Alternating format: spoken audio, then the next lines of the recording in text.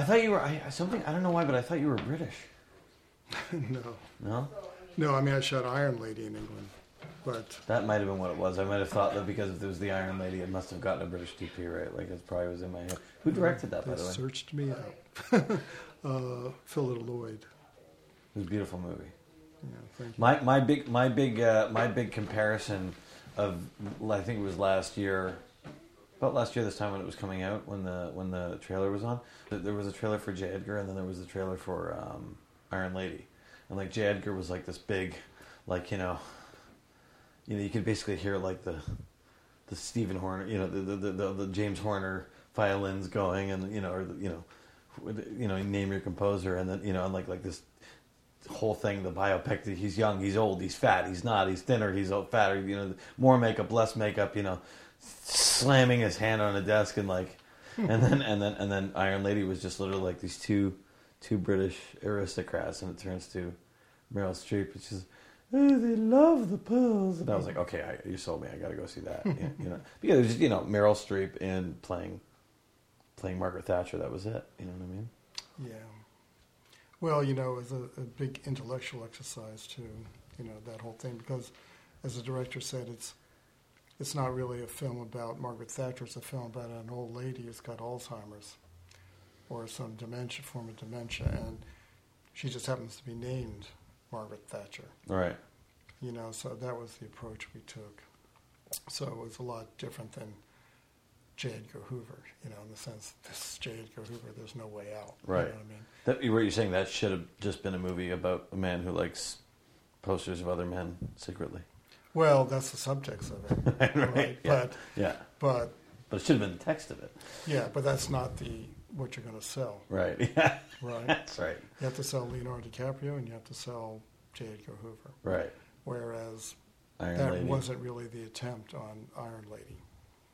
Iron Lady was probably a much deeper picture, and and a greater intellectual and emotional exercise than J. Edgar. Right. You see what you get or you get what you see, I should say, in J. Edgar. You do. Where in Iron Lady, there's more than what you're just seeing. Yeah. No, there's a lot about it.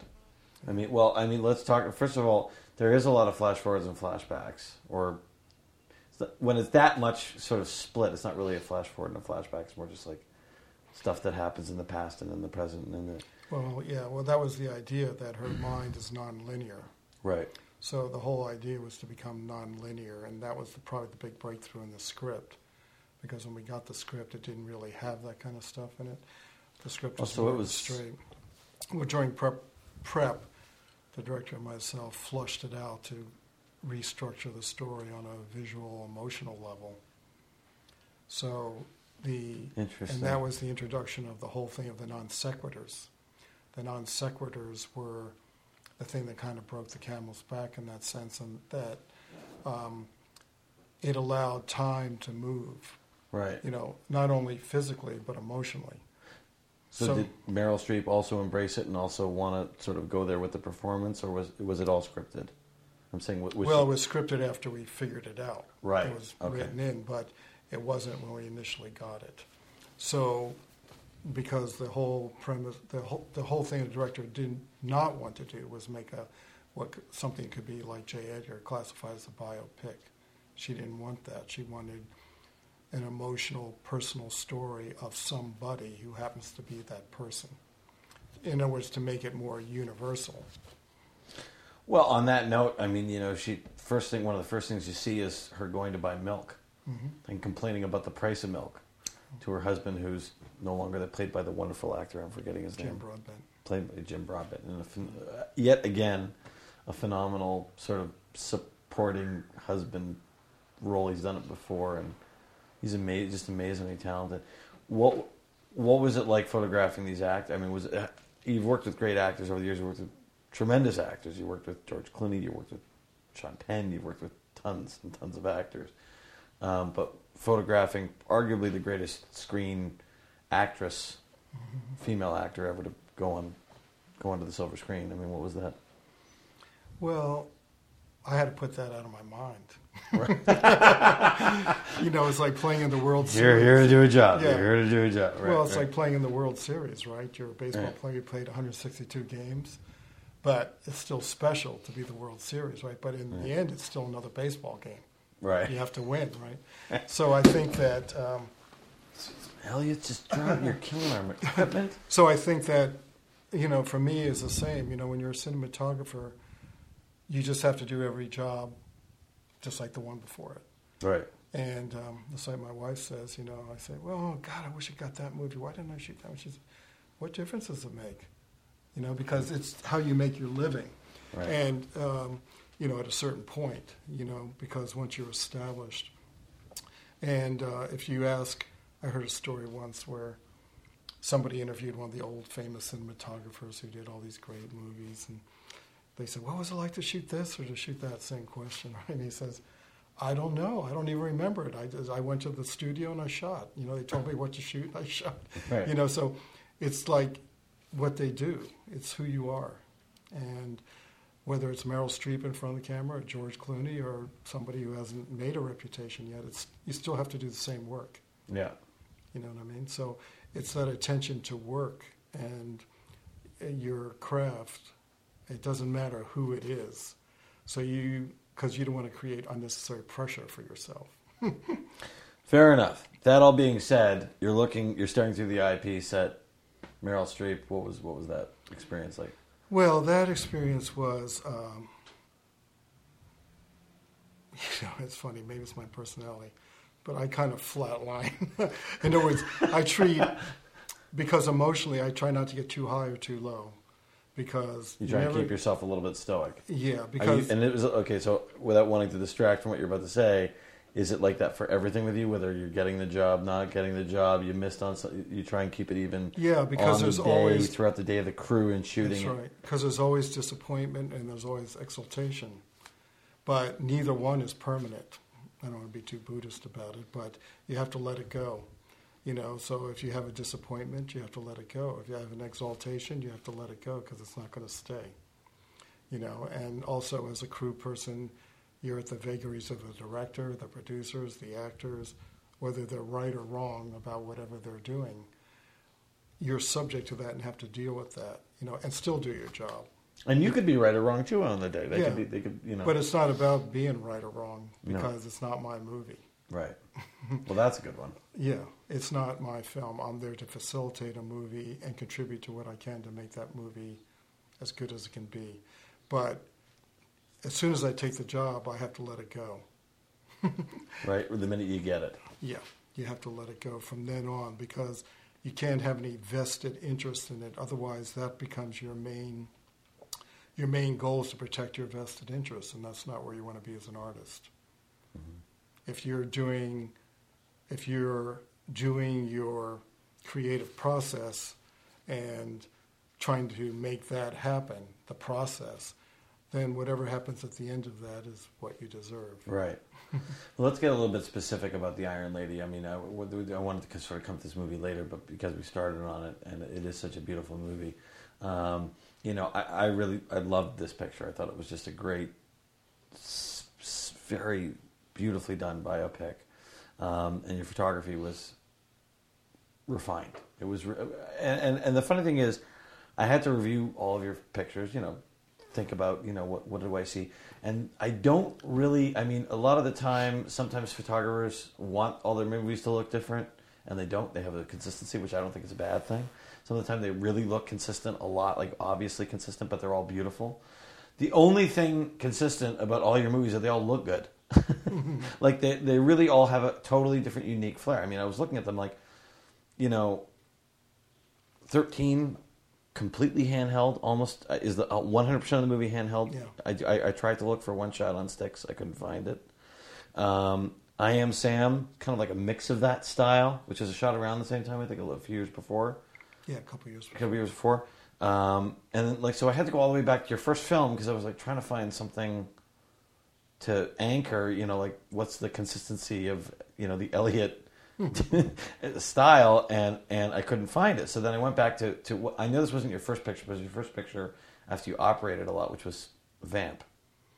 That was my first commercial picture. First commercial picture. And even that was like, okay, so it's 1986. It was his first commercial picture. It might look a little bit no, it looked very good. It looked very like, it doesn't really date to that period like so many other movies do. You can put in a ton of other movies from the mid 80s and you see something that for whatever reason our eyes today, contextualizes it. Oh, this looks like an 80s film. That really didn't really look good.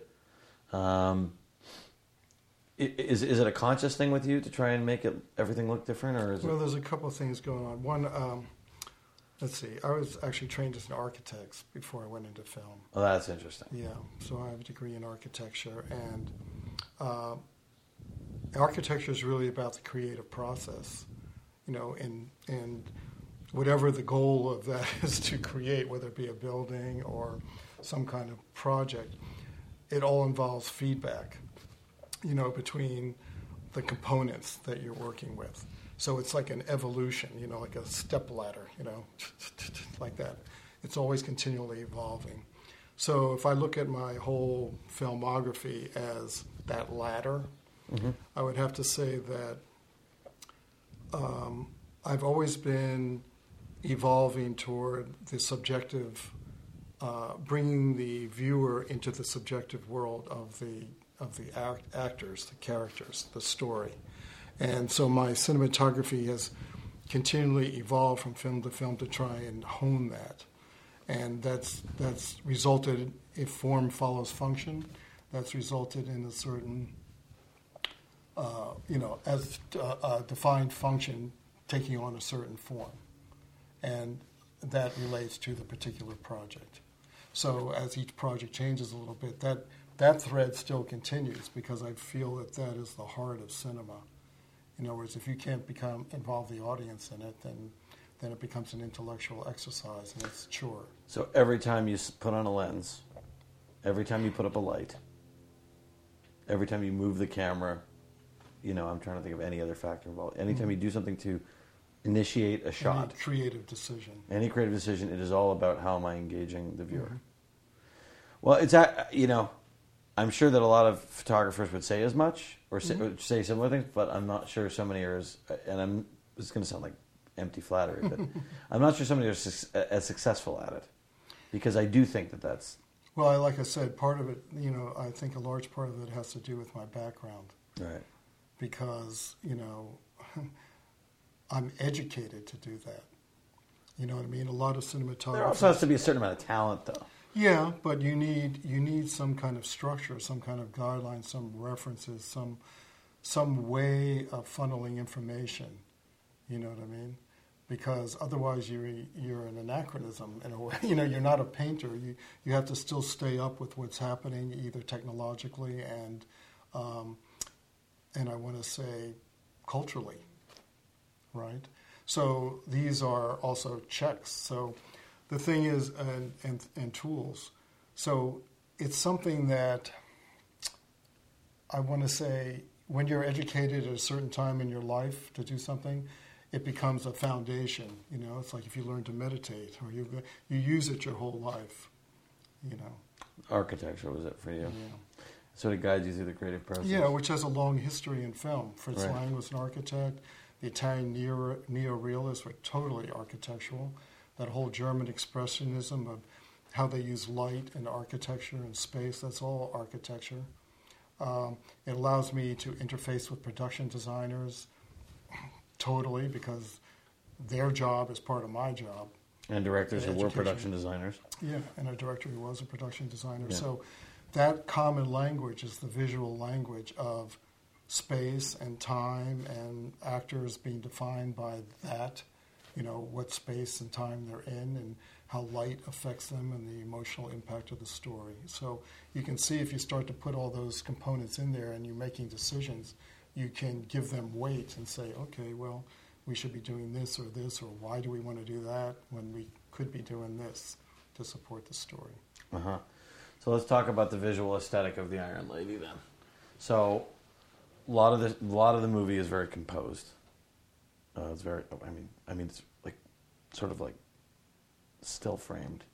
A lot of it's on sticks. A lot of it is held together. Sometimes Margaret Thatcher will be in the next room and you're staring through a doorway. Sometimes, it sort of jump 90 degrees to make sure you get in front of her and to the side of her and things like that. A lot of two shots that people facing each other.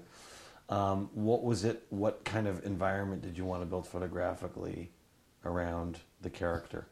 Well, structurally in that film, the house became her world. Right. And everything outside that house is a world that she interacted with or remembers in her mind. So I needed some kind of stable reference for the nonlinear things to happen in, and that was the house. So the house became, it's just like when you have a dream, right? And you say you have dreams about rooms in your dream. Those rooms, I think, are very structural in your mind. It gives you a frame of reference, a sense of place, a sense for things to happen in.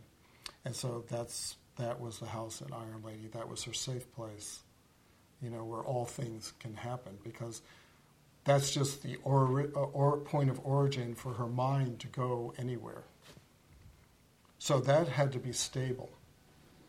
And let's talk about the light that you used. I mean, very, very natural. I don't like to use the word natural because it's like it's an overused term, but It was like extremely motivated light. Well, for me, I'm not really a believer in so-called naturalism. Right. Because naturalism, to me, doesn't even exist in movies. Mm-hmm. It's you're the belief that realism is just another style. No, I'm not even sure what realism is in movies, because I'm not even sure it exists unless you're doing a documentary, and then I don't even know it exists because it's framed up. What's edited too? Yeah, it's edited too. So for me, reality is just a starting point. Right. That's all it is. When I was referring to realism, I meant like Italian neorealism. Like it's termed that, but at the end of the day, it is just another. It is another style. Yeah, it's a label somebody gave it. Exactly. It doesn't mean it's any closer to reality. The labels don't really mean anything to me. Right. I know right away that reality is just a reference, and I don't really want to be in reality because that's not why we're shooting. Right. we're there to create a world, not to copy one. Right. To make it like you're in some kind of realistic world. Well, then we should do a documentary. I mean, the point is to make the world that we create evocative in some form or other. So, again, like the lighting in terms of... Right. I look at it, my most realistic lighting for me is what I would call natural expressionism. Uh-huh. That would be my base, my base of what, if somebody says, oh, that's natural looking. Mm-hmm. That for me is natural expressionism. So, because I'm always shaping the light, I'm always trying to make it do something. Now, can you pick out a few specifics in the Iron Lady that... Well, like in Iron Lady, for instance, we wanted the outside world to beckon to her, but she's not going there. She knows what her boundary is. So that whole set for Iron Lady was built on a stage. And there really wasn't anything out there. I had the last stage at Pinewood. It was all busy from Hugo and whatever else was shooting at that time, Tim Burton's movie. And there was no stages left, so that's the only stage we could get. I think the walls were like 20 feet away at the most, maybe the farthest 20 feet away. So did this actually pose a challenge to what you wanted to do? Because in terms of realism... By the way, I could have sworn that was actually an apartment. Like it didn't feel like a set. Well, that's a tribute also to the production designer, and our interaction with the director. So, because one of the things I wanted her world to have was a monochromaticness. Yeah. So again, that's the reference. So that things that are in juxtaposition that really feel they're in juxtaposition of that. So when you leave that world in her mind, you feel like you've gone someplace. So the farther back we went, and when she more first colorful? starts, it was a little more saturated, a little more colorful, and then we kind of graded that into different periods. I mean, it was still a little desaturated, but to carry her through in the skin tones, but then certain colors. The skin tones were very sort of alabaster, very smooth, like an eye, very ivory. It was beautiful. Yeah, because that's in that sense, that's that tribute or homage to upper class England, with the white skin, the Victorian, the woman of position. Even though she's trying to play with the big boys, she is still a woman, and has her quirks, has her handbags, has her shoes, has her feminine world too. Was there, and now thinking back to the film, were there any sort of clever transitions you wanted to play with to get from the safety, I won't say the present to the past because it's a misnomer, but to get from the safety world to the house when she sort of starts remembering things, or was there any sort of, somebody's there but they're not there, we put them there? I mean, was there any... Well, that was the whole Jim Broadbent theme, her husband Dennis, that, he would come and go. And, that was, in film terms, that's always a contrivance. But in this case, because we didn't want time to be continuous, you could accept it as in her mind. In other words, I think to make the audience accept all this stuff, you have to start setting up patterns very early in the movie. And that worked in the movie because right in the opening, he's sitting there. You think it's just a normal scene with she and her husband, and then you find out he's not there. So right in the beginning, it's like in an old movie. They like to set the movie up in the first 5 minutes. Right. They tell you what's going on. It's classic 50s, 40s Hollywood film noir. In this case, this film did that too. Oh, you thought he was real? You thought it was linear time? No, it's not. Now he's something from the past, something rattling around in her head. It takes you a little bit to figure that out, but once you do, it's a process for the audience to go through too, because you want the film on a visual level, a graphic level, to be like the mishmash of her mind.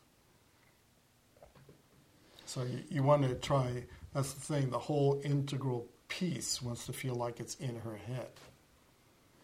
Is there any particular sequence in the film that you really just love the way it came out? Yeah, there's many pieces in that film. Like you say, I really love the feel and the texture of the apartment. It's just the whole world is also very calm there. It's, I don't know, it's just, she kind of feels integral to the walls and the colors. We purposefully made everything in there kind of grays and blue grays. Yeah. And, so the soft light was very cool when it came in.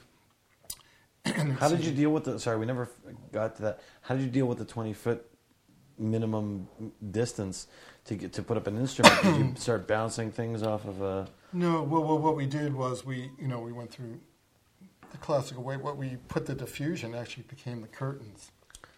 Okay. So the soft diffusion of the shears was actually what spread the light and made it very soft. And so okay, interesting. And the closer you get diffusion to an actor, the softer the light is on their face. So in that sense, it worked well. What was behind? Was there a translite back there, or no? We didn't even have a translite. It was literally it was just white, and we had some. So you're never actually looking at the window at a background. No, we had some painted trees back there, sometimes in the windows, but they were just something to feel. They were right on the stage wall, and then. When she actually lifted the curtain to see Dennis, we shot that in a real location. Okay, all right. Because it probably is what you're describing, which is that it was all implied. Yeah. But I could have sworn I thought she looked out the window and she saw... did look out the window and see Dennis, but because all you have to do is show real out there one time.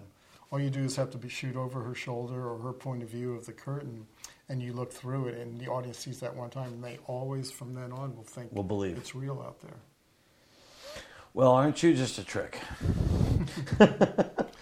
It's just the psychology. The psychology of it. Yeah, no, it was because it really did fool you. Yeah. It's not even a question of fooling you, because, again, it's not about reality. It's just about the fact that you created a place that felt like it had physics and boundaries and a style to it. It's all about acceptance. Did you have to use a lot of light through the windows, or was it just... No, not a lot. We just it was mostly just 10Ks coming through. Well, so you shot tungsten inside. On the stage we shoot tungsten because we have more options for equipment. Got it. Than HMIs. Got it. Are you still a diehard film guy, or is No. it no? It doesn't matter. No. I mean, I love film, but I was the first person on this film I just shot with Keanu Reeves. We were the first people to shoot the Alexa Studio full chip anamorphic. We were the first people in the world to use all the information on the Alexa anamorphic. That's great. Yeah. What lens set did you use for that? We used Hawk anamorphics. So it was like a standard 4-perf Super 35 anamorphic. You're using the same amount of... No, it would be the equivalent of film anamorphic. You're using the whole frame. That's squeezed. what I meant. Yeah. Yeah. Like a 4-per frame squeezed. Yeah. That's fantastic. That was the first time in the world that had been done digitally. That's with, great. With an Alexa. What is that movie, by the way? That's called Man of Tai Chi. It's Keanu Reeves' new movie that he directed. He directed. Yeah. So this is his directorial debut? Yeah.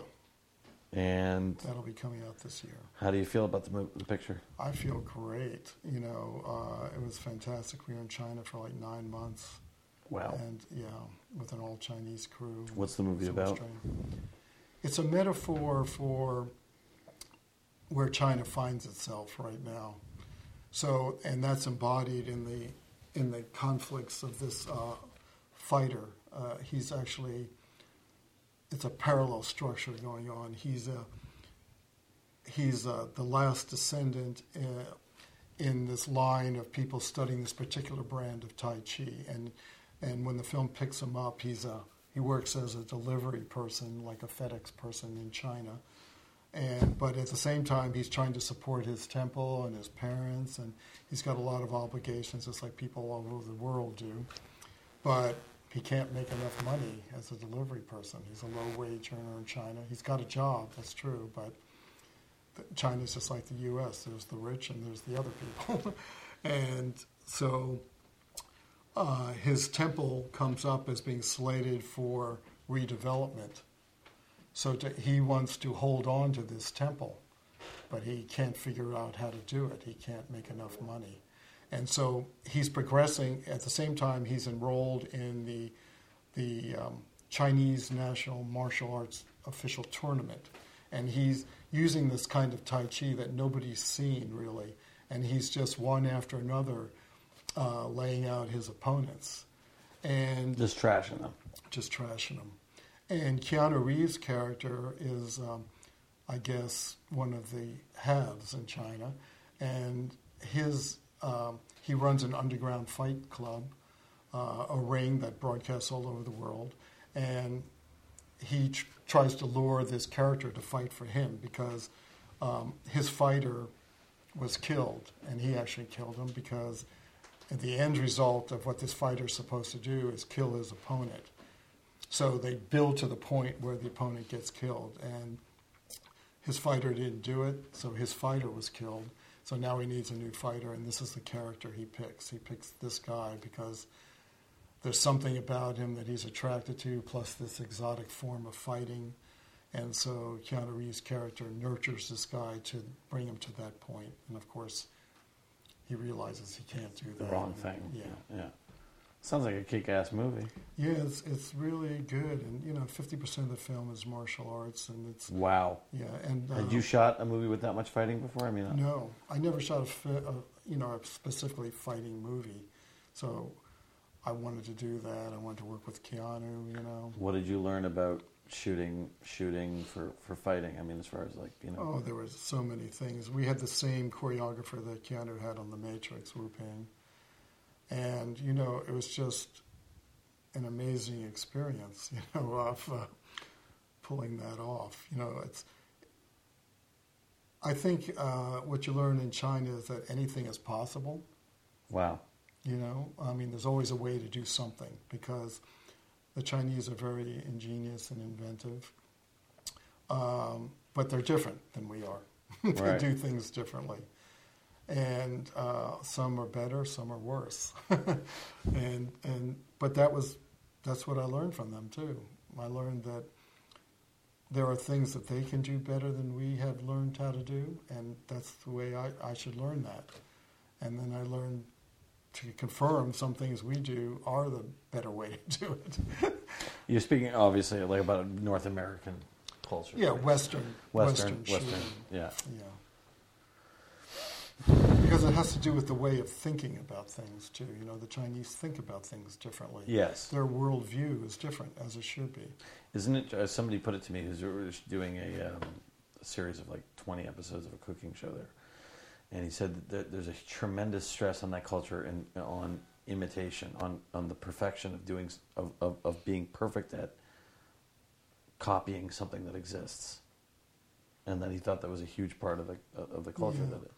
I didn't find that. You know, I found the Chinese. Now I'm only talking about creative thinking, and only the creative thinking I've been exposed to in film. Right. For the one project you were there. Yeah, for the one project I was there. Though being there that long, my interaction with them gave me a pretty good insight into at least the level that I was dealing with. And I think the one thing about China is like an object in motion, inertia.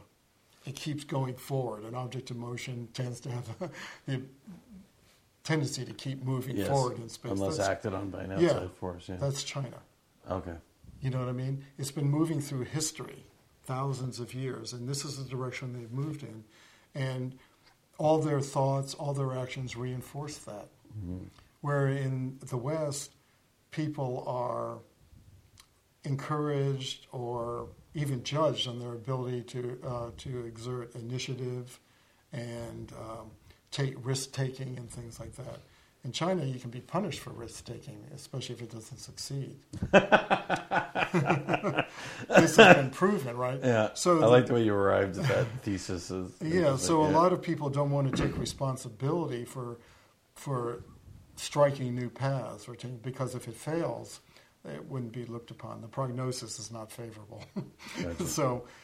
So you have to encourage that in your crews, and in that you have to encourage that kind of thinking, that because collaborative thinking and that kind of creative encouragement, I don't think is the norm.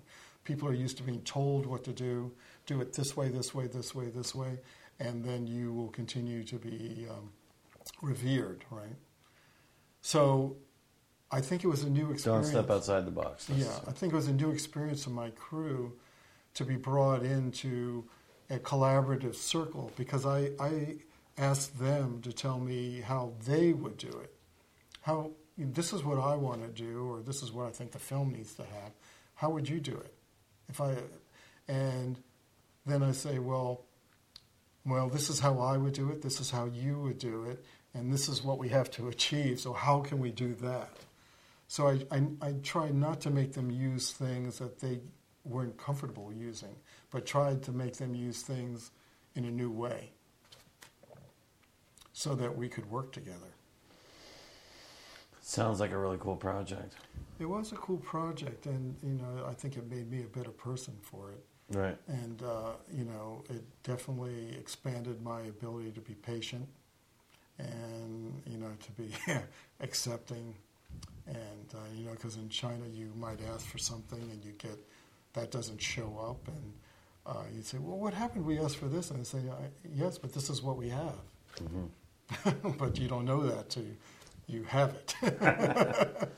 So you have to accept that and make it work. And again, when it comes to shooting, because so much of the movie was fights, and you're shooting fights, was there a learning curve for you as far as what physically works together and what can cut between what, and how to, and then I'm saying, did you A, go through that process, and B, once you felt like you'd get your feet under you about this whole fighting thing, did you start to try and take more risks yourself?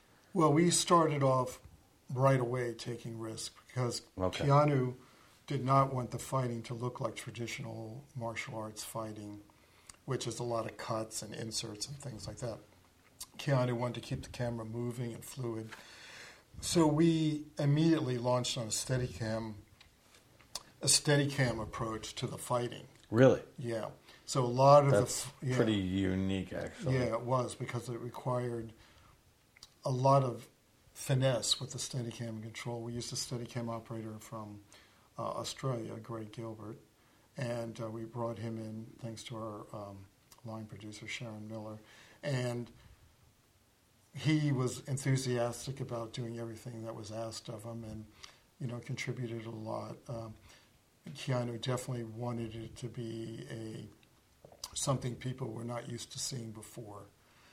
And so the amount of cutting in these fight sequences is actually going to be probably a little bit less than what we're used to seeing. Yeah, and we tried to keep the camera going continuous, which in China they film in order, and they'll start shooting and then do the cut, then shoot some and do the cut.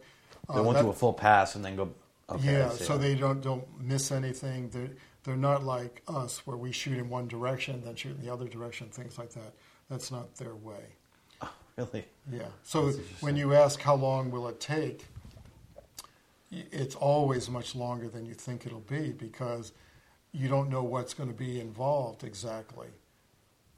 So like it was all, we had a certain schedule, according to Western standards, we had to do this much in this amount of time.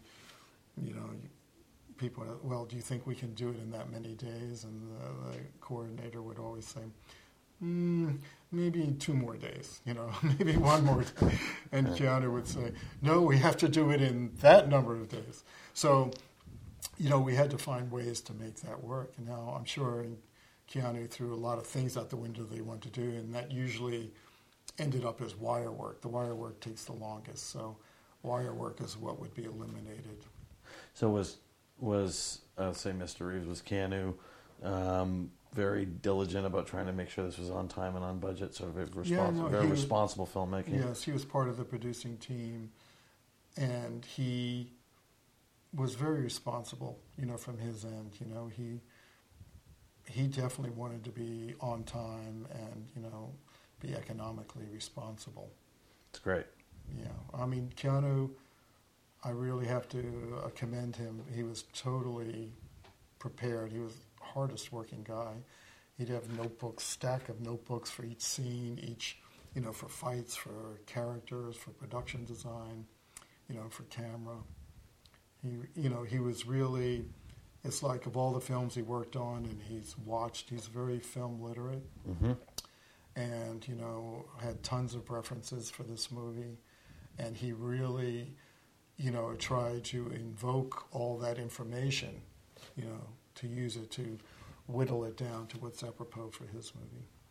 What were some of the references that he kept coming back to? Oh, our iPads, we all had iPads, and they were full of tens of fight scenes, that he had his assistants pull out.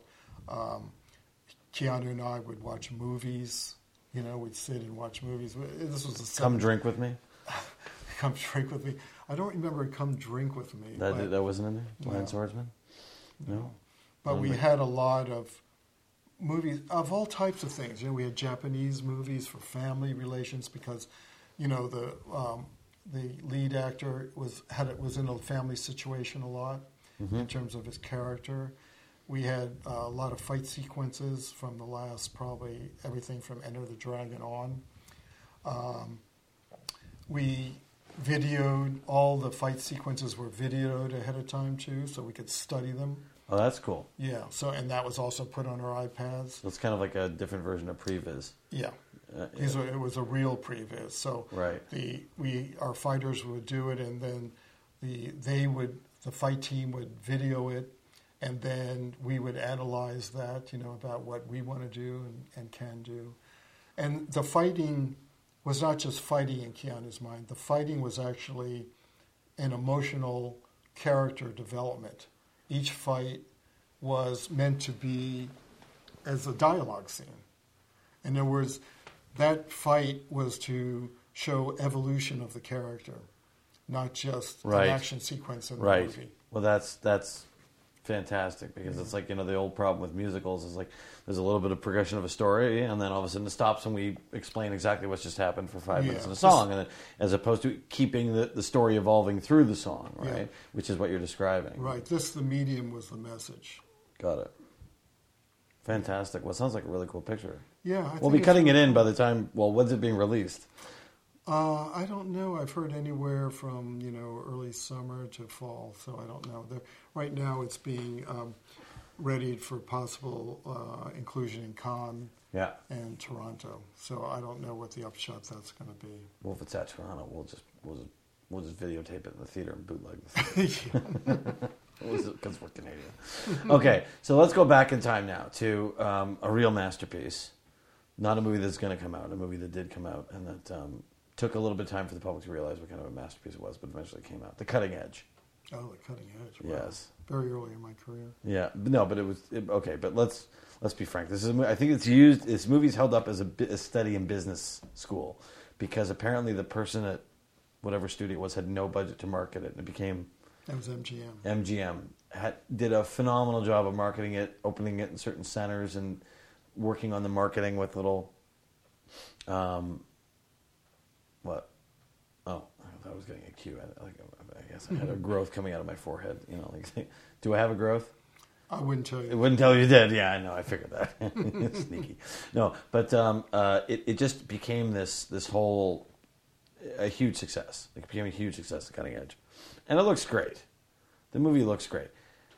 Shooting with these actors who I don't know how much they could actually skate or not. And you got to get footage on the ice. You got to get them looking like they're falling. For sure. I mean, there's one sequence, the Karate Kid version of doing a drop kick to the face here is some kind of insane throw that nobody would ever in their right mind do with figure skaters as a couple. But how did you shoot it? Was it just like a lot of figuring it out, kind of like the fighting in the movie you just referenced? Or? Yeah, I mean, that was an interesting movie because I was still finding my footing as a cameraman. And it was actually the first studio-type back picture I shot.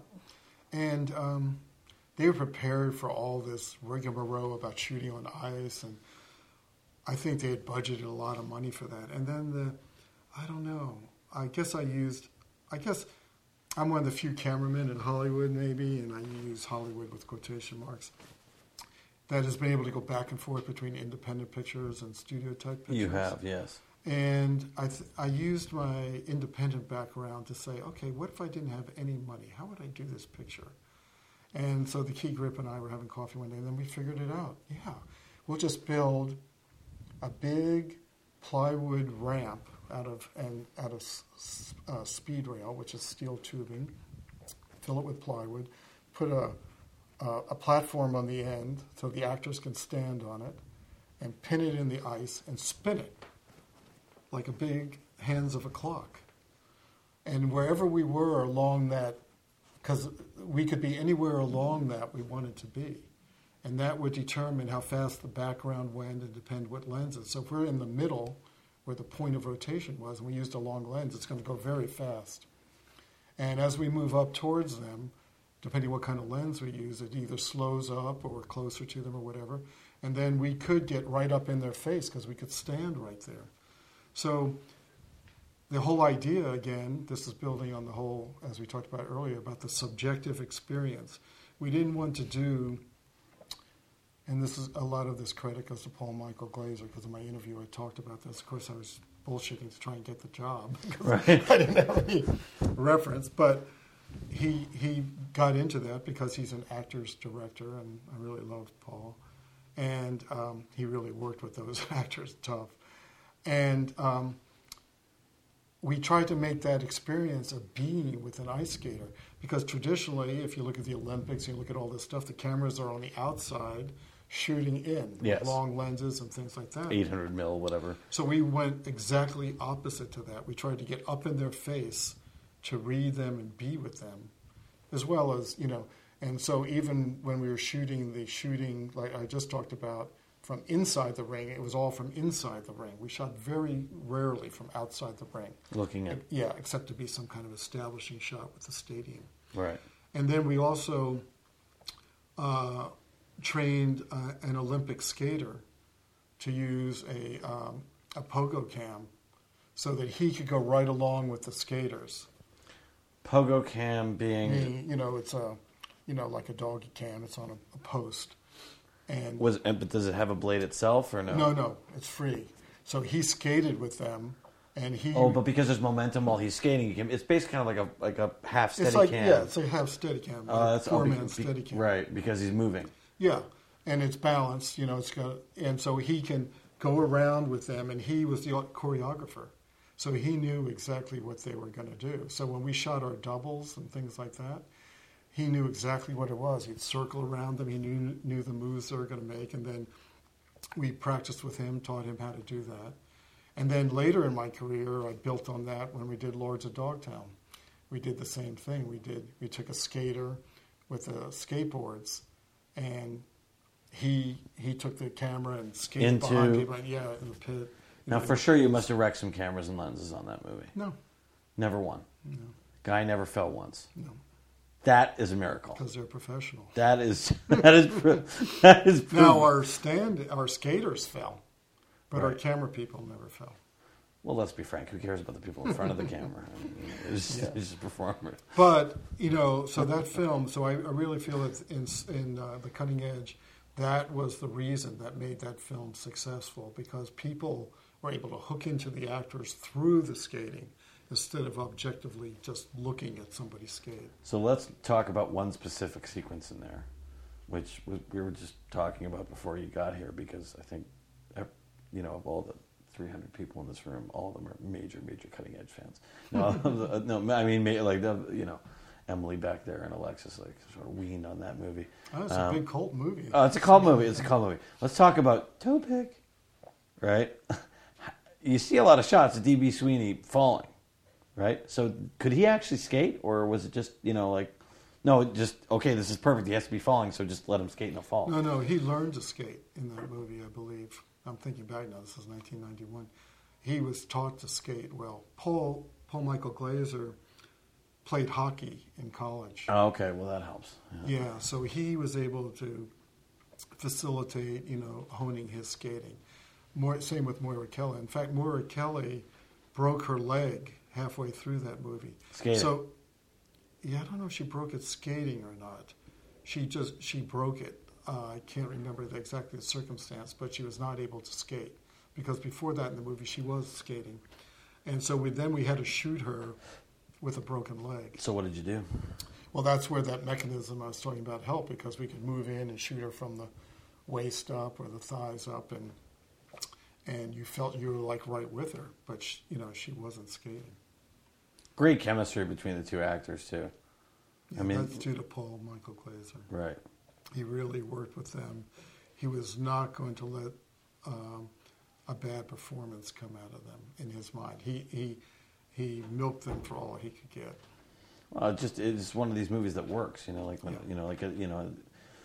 It's a classic trope, but at the end of the movie they finally kiss, and it's an earned kiss. It feels like it had great chemistry to it.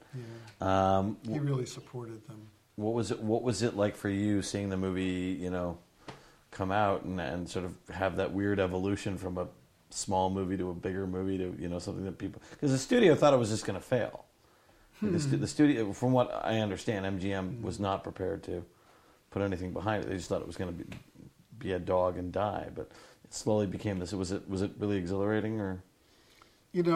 I don't really remember that, because I was probably on to another movie. I hope every movie becomes a hit. Yeah. But I've shot several movies that are like that. The studios or distributors weren't prepared to distribute them well after they got recognition or caught on. That's just because the people who finance those movies and distribute them are not filmmakers. Right. So, because if they were, and they were really plugged into what the audiences want to see, they'd make more hits. Right. Right? How can you make 400 movies a year, or have 400 movies released in the United States and have so many misses? Right. Because nobody knows anything, is what Goldman says.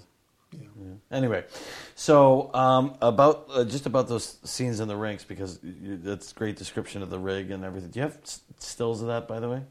I personally don't, but I'm sure this is before digital iPhones. We're going to have to get some stills of that, just to put it up on the screen. But how did you light the rinks? How did you light? Because a lot of the movie takes place in the rink. A lot of the movie takes place outside the rink. Like there's scenes in her house, in her estate.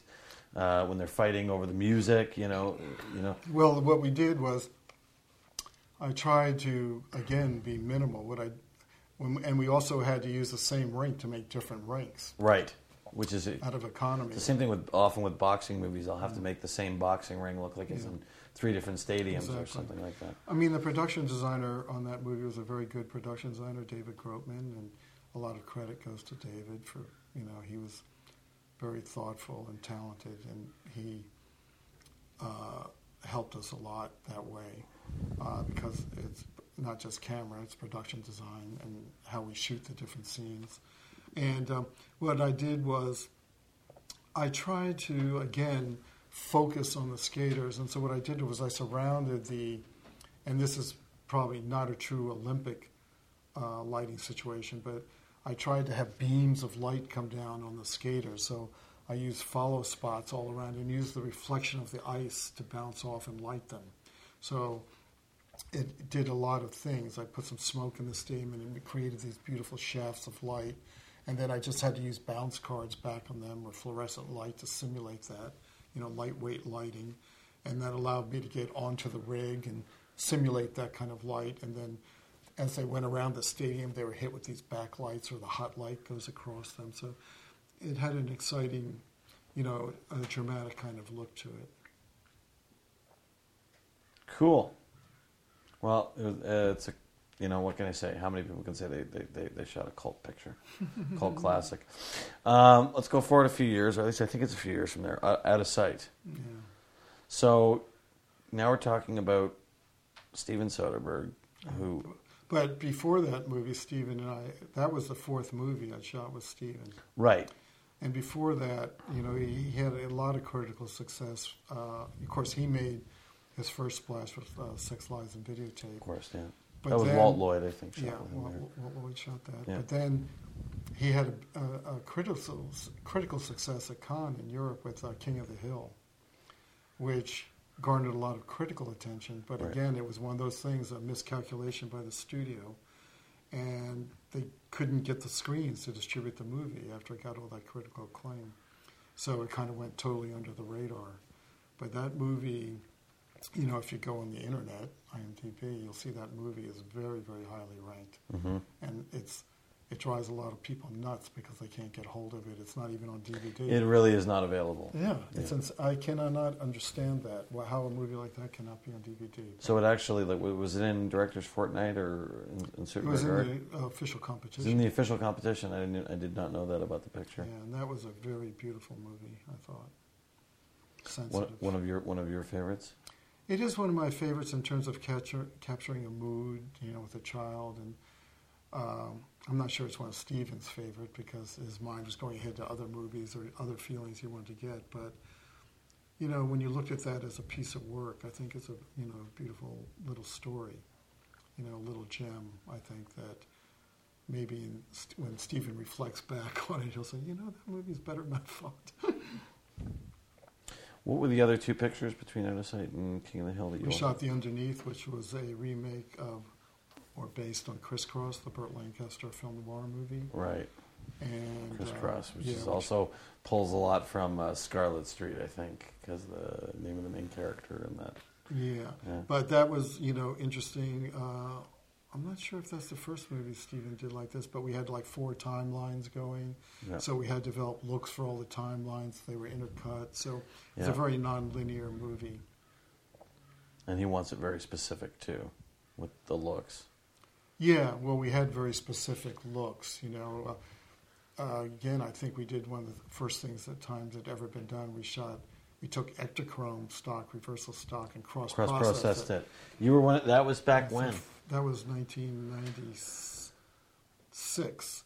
And I think that was the first time that was ever done in a feature film. Right. And then Spike Lee called up and asked, how did you do that? And then Clockers. He used it in Clockers. Clockers was the whole movie, was cross-processed reversal stock. And then I think Three Kings was also, it was like a third. One third of the movie was skip bleach, and 1/3 was cross-process reversal, and 1/3 was just regular. Yeah, so again, we broke new ground doing that. That's cool. So how did that idea come about to do that, to do a cross-process reversal? I was just looking for ways to differentiate that were fresh, I mean, now you could look at, if you looked at Traffic, Steven used that in Traffic, that kind of look, or You look at even things like CSI; they use that kind of look in CSI. Yeah. But at that time, they also have 2 sons in every room in CSI. I don't know if you saw that. Yeah. But at that time, again, we're dealing with film, not right. digital. We had to make the look. Yes. We had to actually make it. Yes. So, I experimented a lot, and so that became one of the extreme looks of the 4 timelines. So from there on, I could differentiate, degrees. Were you surprised? This is one of these things: cross-processing, reversal stock. And I'm glad you mentioned this because I wasn't planning on asking about this picture or that timeline of it. But one of the effects is that the colors can be completely, can either be like close to what it actually is, but just heavier, or it could be completely different. Well, they don't usually, the film Ektachrome is biased a certain way, but again, we're talking about analog, photochemical processing. Right. So the stock itself has a bias, which is toward yellow, and of course, I wanted it to go blue-green, so I'm putting, blue filters on the camera. So you're filtering it blue-green. Yeah, to help it, because in timing, I know I'm going to shift it that way. Uh-huh. And so we were also, this was very early on in KinoFlow's development, and my gaffer, Chris Porter, was a very good friend of Frieder, who developed KinoFlows. So through Chris, we had access to a lot of KinoFlows, so it was one of the first films probably that we were using a lot of KinoFlows, and I would color the KinoFlows with blue-green gel to light in. And or I put different colors on the KinoFlow. I'd mix them. So when the actor turned one way, he'd catch one color, and then he'd turn this way, and he'd catch another color from the gels on the Kino. So then it got cross-processed.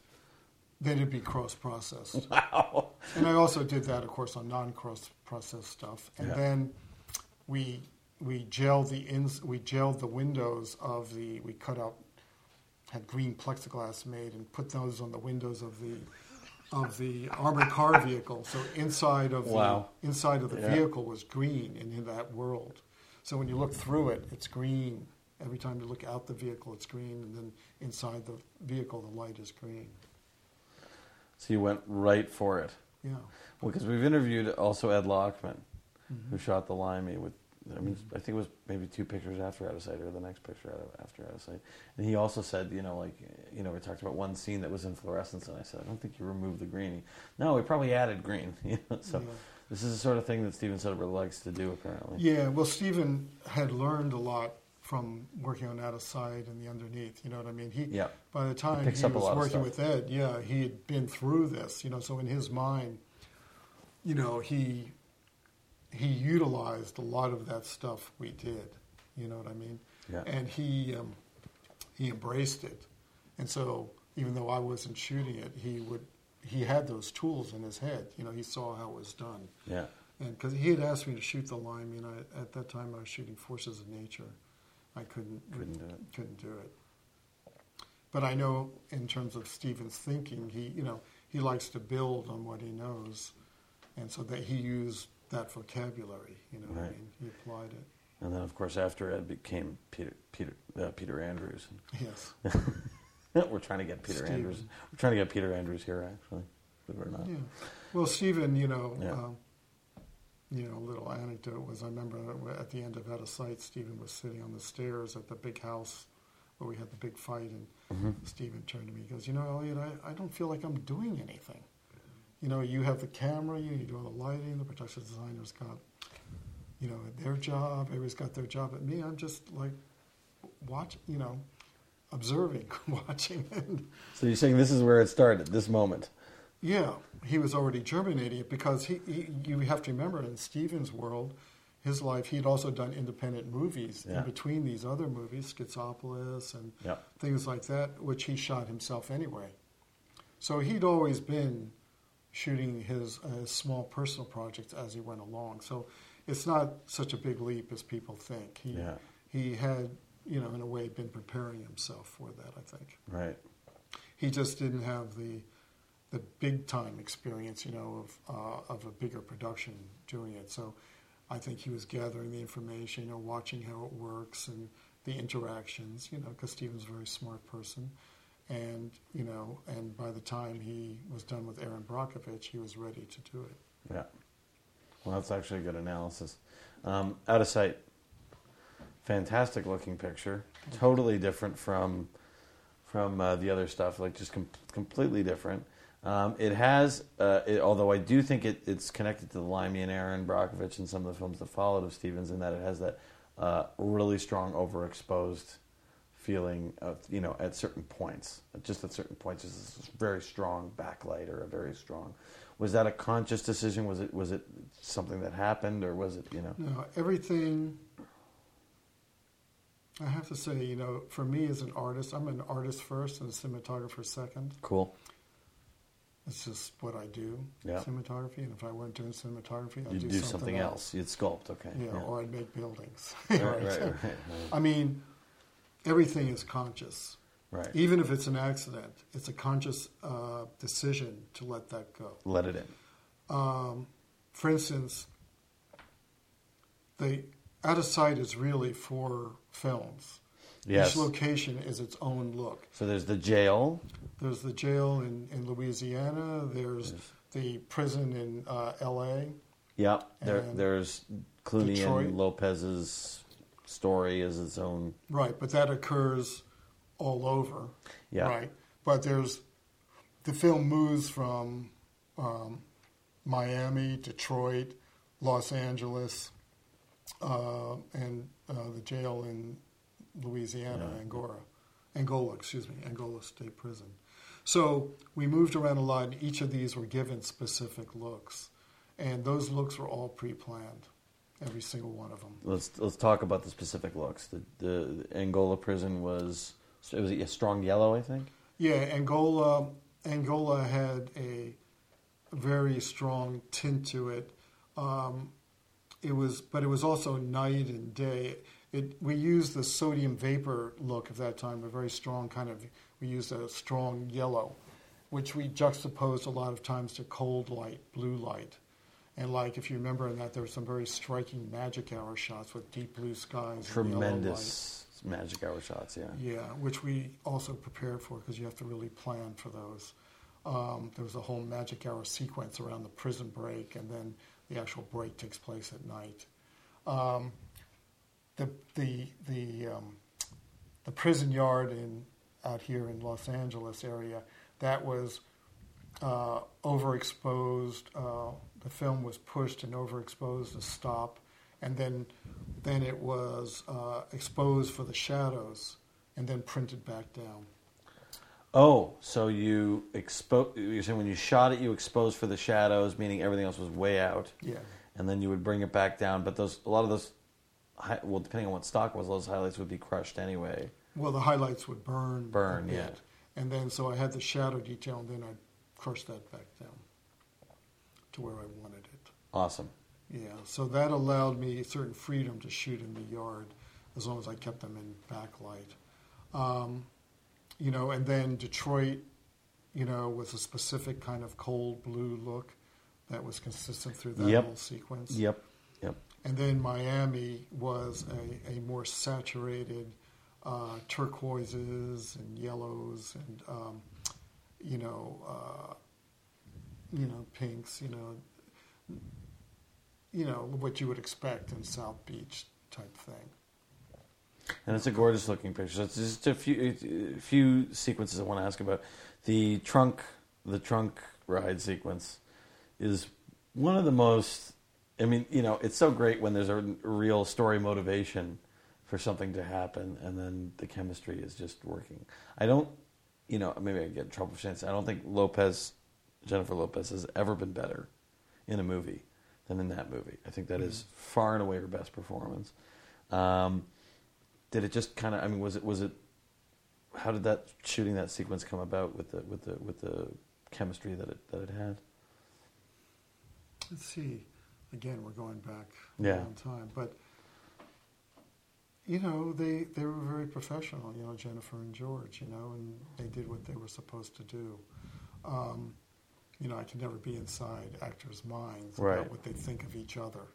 But they acted the way they were supposed to act. You know what I mean? In terms of how they felt about each other, I can't really say. We'd have to ask George and Jennifer. Right. But I think that when it came time to act, they were good together. And when I first read that scene in the script, I said, "My God, how am I going to do this?" And I just racked my brains about how to come up with little pieces of source lights inside that trunk, bleed light from the tail lights, coming on and off. And just, flashlights bouncing off surfaces in the trunk to light people. And, so... You'd probably use cell phones today if you could. They might have a cell phone. LED sources. Yeah, except I don't know. The scene didn't call for her speaking on the phone, right? No, I'm saying you'd physically use them as lights or like light panels. Use them as lights. We could use light panels, right? Yeah. But that still would have been the same light source. It just would have been a different film source, but it would have had to feel about the same thing. You know what I mean? And feel like it was coming from the same source. So that was a difficult scene, but I thought it was, brilliant. Oh, it's brilliant. And. Is it all in one shot? Is it all in one? No, it's not all in one shot. There are some cuts. There are some cuts in there. Okay. Yeah. I'm going to remember. And and then, but it was 5 pages in there. And then, that film, when you speak about accidents, in the very beginning, we were shooting in Miami. In my mind, George Clooney was Cary Grant. When I looked through that camera, I saw Cary Grant. Right. Even the way George looked, I could just superimpose him over Cary Grant. I tried to light him that way and treat him that way. I never shared that with anybody, but that was my character motivation. Thanks for sharing. Yes. And I remember when we were outside the bank where he held off the robbery, was held in. That zoom and flares and everything was taking advantage of the accidental light at that time we were shooting. That really wasn't planned. I remember Steven said, "Can we do anything special to this?" And in my inimitable way, because I operate on all my movies, I just grabbed hold of the 12:1 zoom, 11:1 Panavision zoom, and just grabbed it and just crashed it in on George. Went through the flare and crashed it in on George, and she was, "Oh yeah, I like that." And then we tried to incorporate that kind of feeling in the whole sequence. And it's actually an unforgettable shot. Yeah. It's you see the movie once, and you will never forget him running out of the front of the bank. I think he runs out twice. First when he's frustrated, and once when he goes back in to rob it, right? Yeah. And you'll never forget him throwing his tie down and just being... The camera crashes in on him. And it goes through the light, and it just feels like... there's a certain cosmic force coming in on him, and it is a part of the visual language of the movie. Actually, the rest of the movie, it launches the film. And Steven was totally open to that and embraced it, and it gave the camera a certain freedom after that. And so it was early in the schedule that you were shooting. Early in the schedule. Oh, that's great. That's a great story. One of those sequences, I don't know, there's an apocryphal story about it, I don't know if it's true, but the actual love scene that happens later between Clooney and Lopez... In the hotel. With the undressing. Yeah, that's... The story is that the studio said you can't just show them undressing separately, like no one's gonna like that, and that Steven Soderbergh said, no, trust me, this is gonna be amazing. I don't remember what came down from the studio. I remember there was certain... directive came down from the studio about how to shoot Jennifer Lopez. Right. Which would sound... Are you serious? Yeah, I'm serious. Which would sound insulting now, so I don't know if I want to commit it to... It was purely physical, right? Purely physical, yeah. Right now it would be considered very sexist if I said it. So not from my end, but from their end. A studio run by men, of course. Right. So... that whole sequence was actually based on, as a reference, Don't Look Now. It's funny, I just mentioned the same love sequence. I think actually it's Rennie Harlan holds that up as one of his favorite scenes of all time. Yeah. It is a fabulous love scene. Yeah.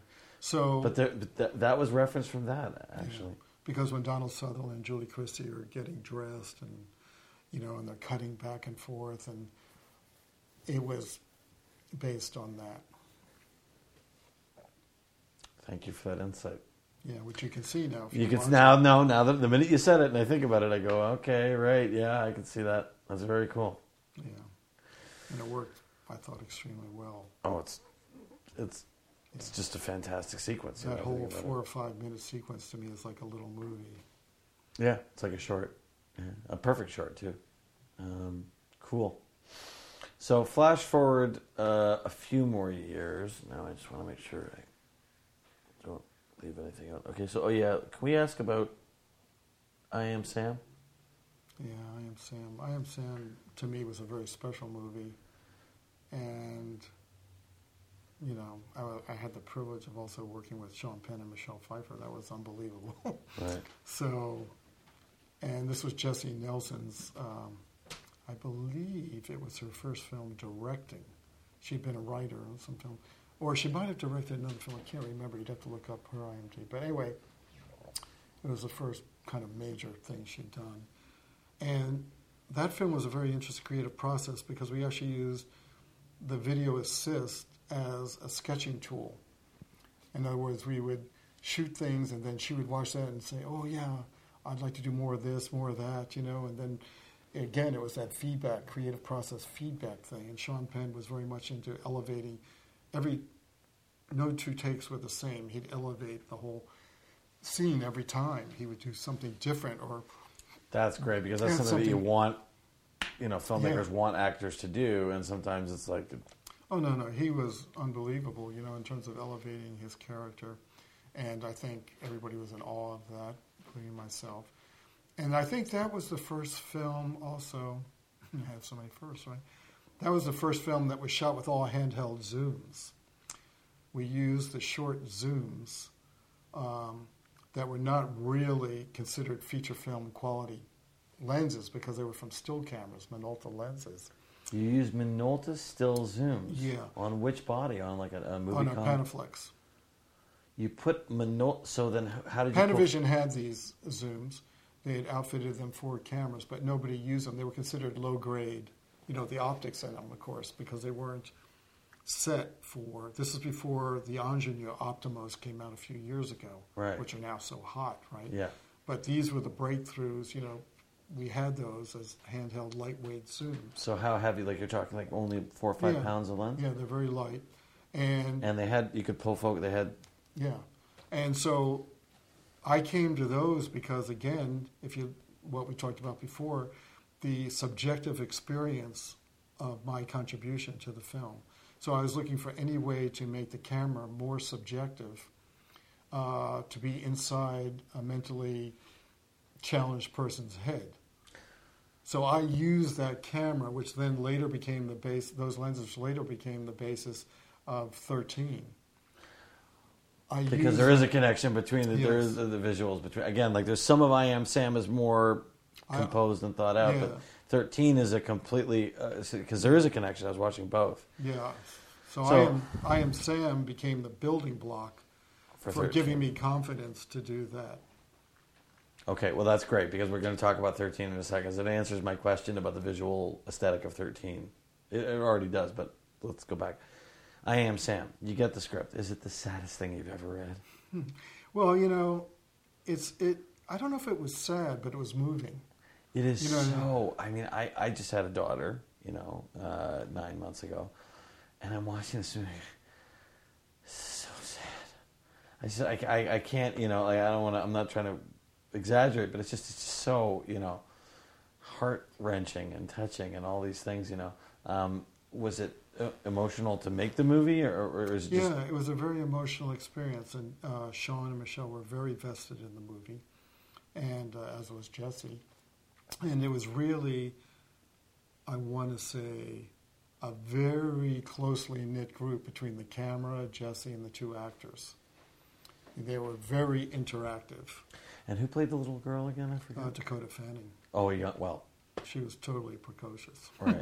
And it was just like anytime she hit the screen, you could see the... did you see her picking up... I've asked this to other photographers who have shot kids, and how sometimes in their first movie, they sort of slowly pick up the cues about how this whole thing works, and then they start to master it a little bit over the course of the movie. She hit the ground running. Yeah. Dakota Fanning. Was very, very intelligent, and I don't remember a learning curve with her. You know, she just she hit it, and you know, she's here acting with Sean Penn and Michelle Pfeiffer, and she just went right in there and did it. Right. Maybe she didn't realize what she had jumped into. She just, you know, sometimes when you don't know what you're doing, you just do the greatest job because there's no mental obstacles. Right. She's not intimidated by anything. She just went in and did what she was supposed to do, and, you know, very, very disciplined. The lighting in I Am Sam is very, very flattering. It's very beautiful throughout the whole movie. Was this a conscious thing that you were going to use these zooms to put like compositionally put us in the middle of the world of this person, make it a little bit not confusing, but a little bit, you know, off-putting in a way, edgy, and then you were going to make the light all really flattering. Was that? Well, I had a little bit of thing there. You can't just throw Michelle Pfeiffer out there and not support her. It's the same thing with Iron Lady, right? You can't put Meryl Streep out there and not support an actress of that caliber. And so that's the thing the producers and filmmakers always have to realize. If yes, it's a big coup to get an actor like that, but then you can't treat them like they're some low-budget, you know, entity. And I think even on Iron Lady, the producers were not really prepared for what it took to light Meryl Streep to make her look that way. You know, like in Iron Lady, it ended up being there's two movies. There's Meryl's movie, you know, when she's playing Thatcher, and there's the rest of the movie when she's not in it. Right. But, and I like to think that's the reason I was there. You know, so now if you take that was flashing forward. If you go back to Michelle Pfeiffer, she's what I cut my teeth on to do Meryl. So Michelle, you know, in my camera tests and stuff, I treated her a certain way, which was I basically built a shell around Michelle. A shell of light. A shell of light that was in the angle of the reflected angular pieces of her face to light her. So if you looked at her as a sculpture, you know, her face would have a plane going this way at this angle, this angle, this angle. And I made sure that the lights were there to reflect that softness on her face, you know, to reflect the whiteness of the lights. And you carried the shell through every scene she was in. Yeah, even if she moved, that went with her. So if you had a picture of her walking down a hallway, there'd be 5 electricians and grips walking with her, so that she maintained that ethereal quality. That's going to some pretty, not extreme, but that's going to some pretty stiff lengths to make sure that you're doing what you think is necessary. Yeah, and it is necessary whether people like it or not. Now with digital, of course, you could say, well, maybe we don't have to do so much, but we'll throw it to the digital realm and they'll fix her. They'll you know, fix lines in her face, but you have to pay for that too. Either way, you're going to be paying for things. This was before digital. This is 2001. So, you know, I needed to do that to do my job. Well, I think it's very commendable that you saw the avenue and you took it and you said, I think this is necessary. This is because it's a very sort of old school, actually, in a way, studio mentality. You know, from the early days, saying, you know, she's the star and she's got to look beautiful, and that's all there is to it. But that's also, she's your asset. You have to protect your asset. That's who people are coming to see. Mm-hmm. And the actors also respect that. Mm-hmm. They know when they're being taken care of by a cinematographer, and they know cinematographers who don't know what they're doing. Because most of these people have worked with cinematographers who do know what they're doing. So when a cinematographer comes along who doesn't, it stands out to them. What? Oh, don't I need a light there? Don't I need a light there? You hear the stories about actresses looking in mirrors and see how they look and saying, I don't like the way I'm being lit. There's all those kind of stories. And that's why old actresses from olden times, not old actresses, specified cinematographers in their contract. Like Mary Pickford had Charles Rocher and blah, blah, blah, because they knew those cinematographers took care of them. And like in an old movie, you'll see when it's that whole thing, I'm ready for my close-up, Mr. DeMille. That's because in those days, they didn't have the mobility we did, and the actress would be there, and she'd be locked down. They'd have all their shadow gobos to shadow their faces and put the light across their eyes. Those actresses couldn't move because they were lit for that close-up that everybody paid their money to see. So in the sense, that is the tradition of the Hollywood actress relationship to cameramen. This is so often why you hear about theoretical love stories between actresses and their DPs, because they know that those DPs, care about them, at least in the sense that whatever it takes to make them successful, good, because then they're both successful. Right. It's a symbiotic relationship. That is a cool story. Thank you for sharing that. Any other parts of I Am Sam that we talked about relating Michelle Pfeiffer. Obviously, Sean Penn was brilliant, and you can get away a little bit more with a man, Yeah. Different types of light. Is there anything else about the movie that sort of stands out to you as being sort of was a challenge to work through, but you were proud with the results? Well, many of the secondary characters in that were mentally challenged people.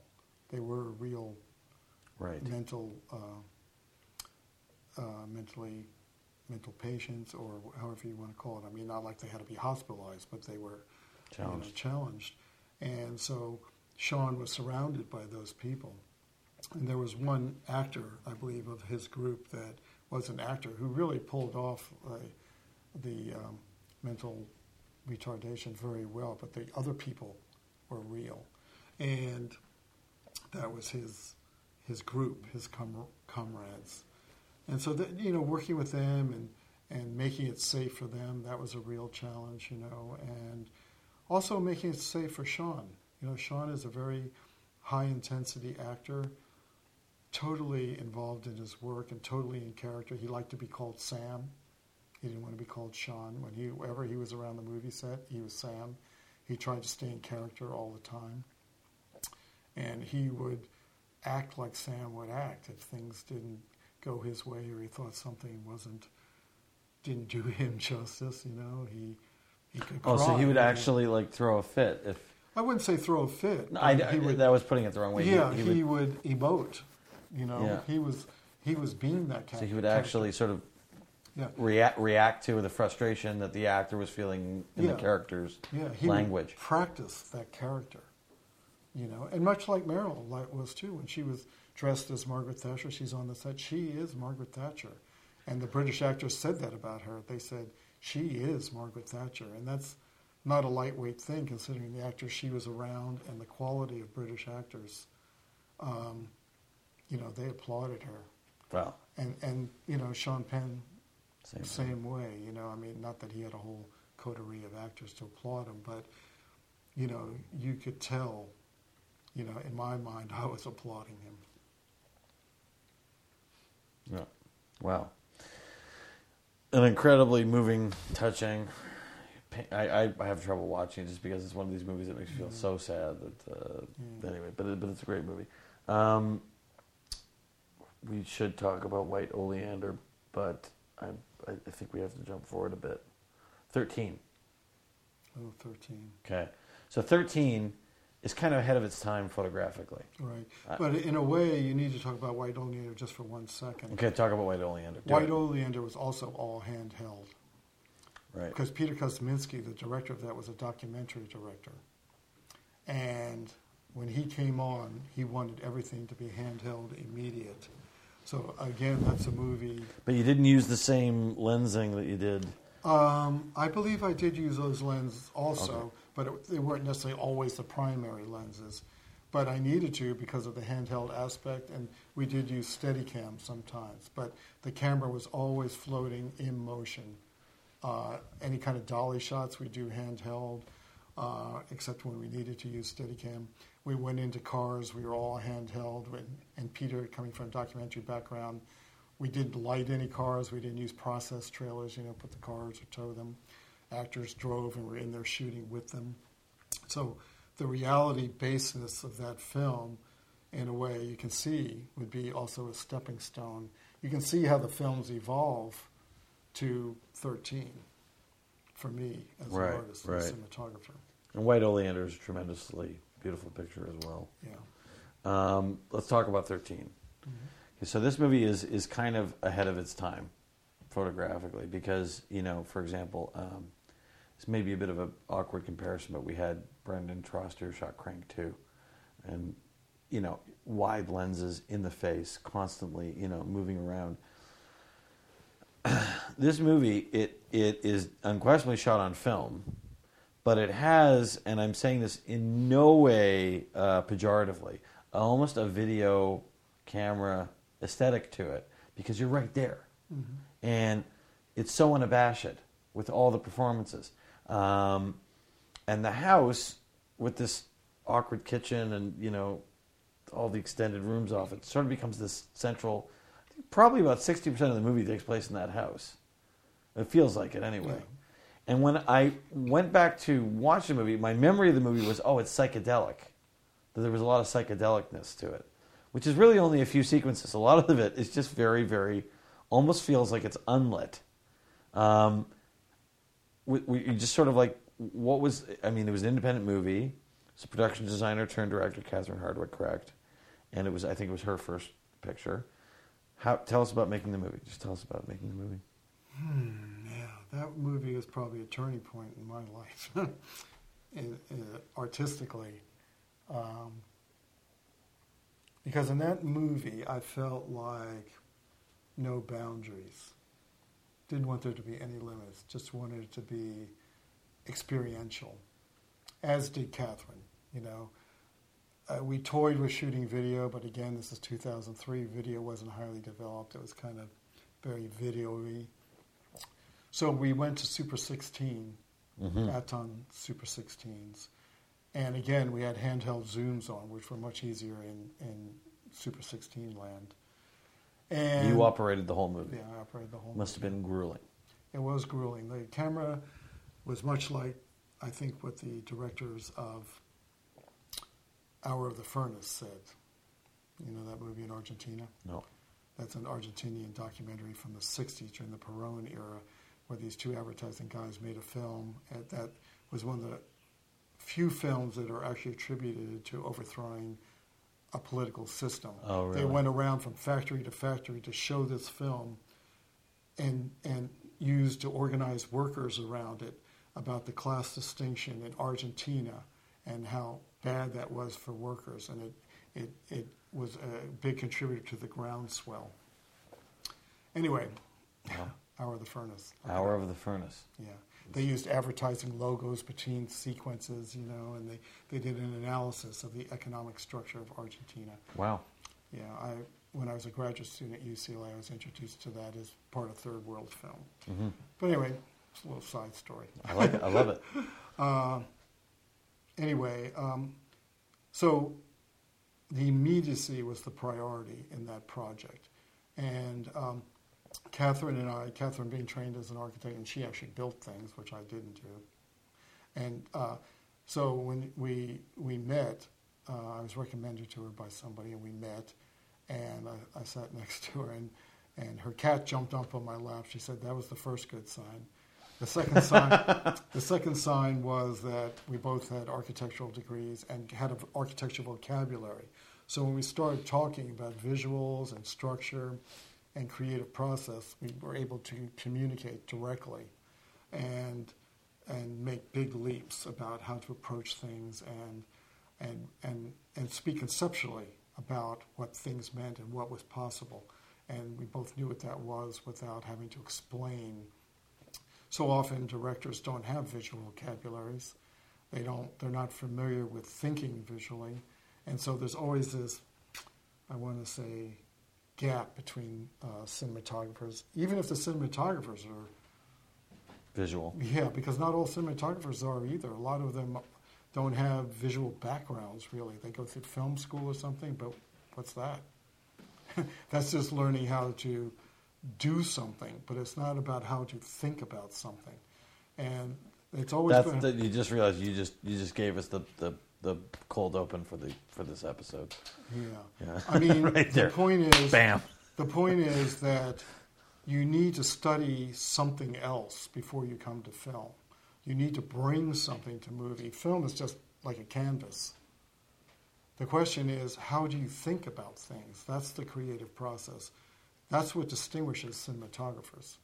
What is the thought process? Sure. I get the feeling there is actually a lot that you have wanted to share over a long period of time, and it's not necessarily haven't had. It comes up periodically, and when you have an interview here and there or something like that. Yeah, but it's great. This is why I enjoy doing this, because you guys do have so much to talk about, and it is so fascinating, and it does give a totally different perspective into movies that you have a view of, and because you never see the process, you see the product, which is a result of the process, but it's sort of like working backwards to get the mechanics of it. Yeah, because the main thing, I think, again, is you have to always put yourself in the artist spot. The journey is the destination. Yeah. Now, what that destination is necessarily, it's not always predictable, because that's what makes the journey so important. You have to enjoy that journey and milk that journey, and stay in the present. So, it's like this thing with digital and film, for instance, is a good example, because Keanu Reeves just did this movie Side by Side, yep. right? Yep.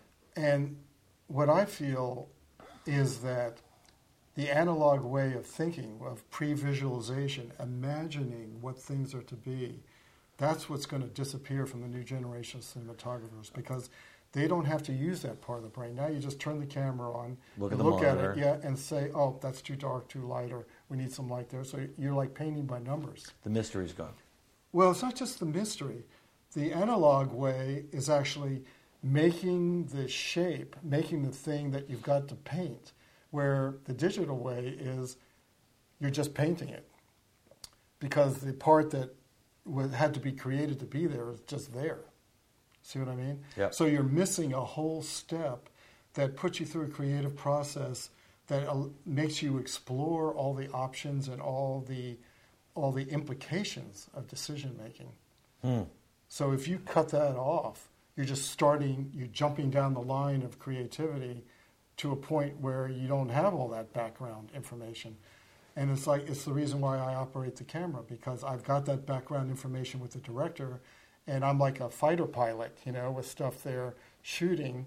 And when I see something happens, I know what the director's intent is, or the subtext of the scene. So I go for that, or make that happen, or try to save the shot that way, or enhance it. Where if I didn't have that information, I would just record it in some way or other as I was instructed, and might miss some great things. See what I mean? So that's why I never gave up operating from when I was an operator, because it's part of that creative flow.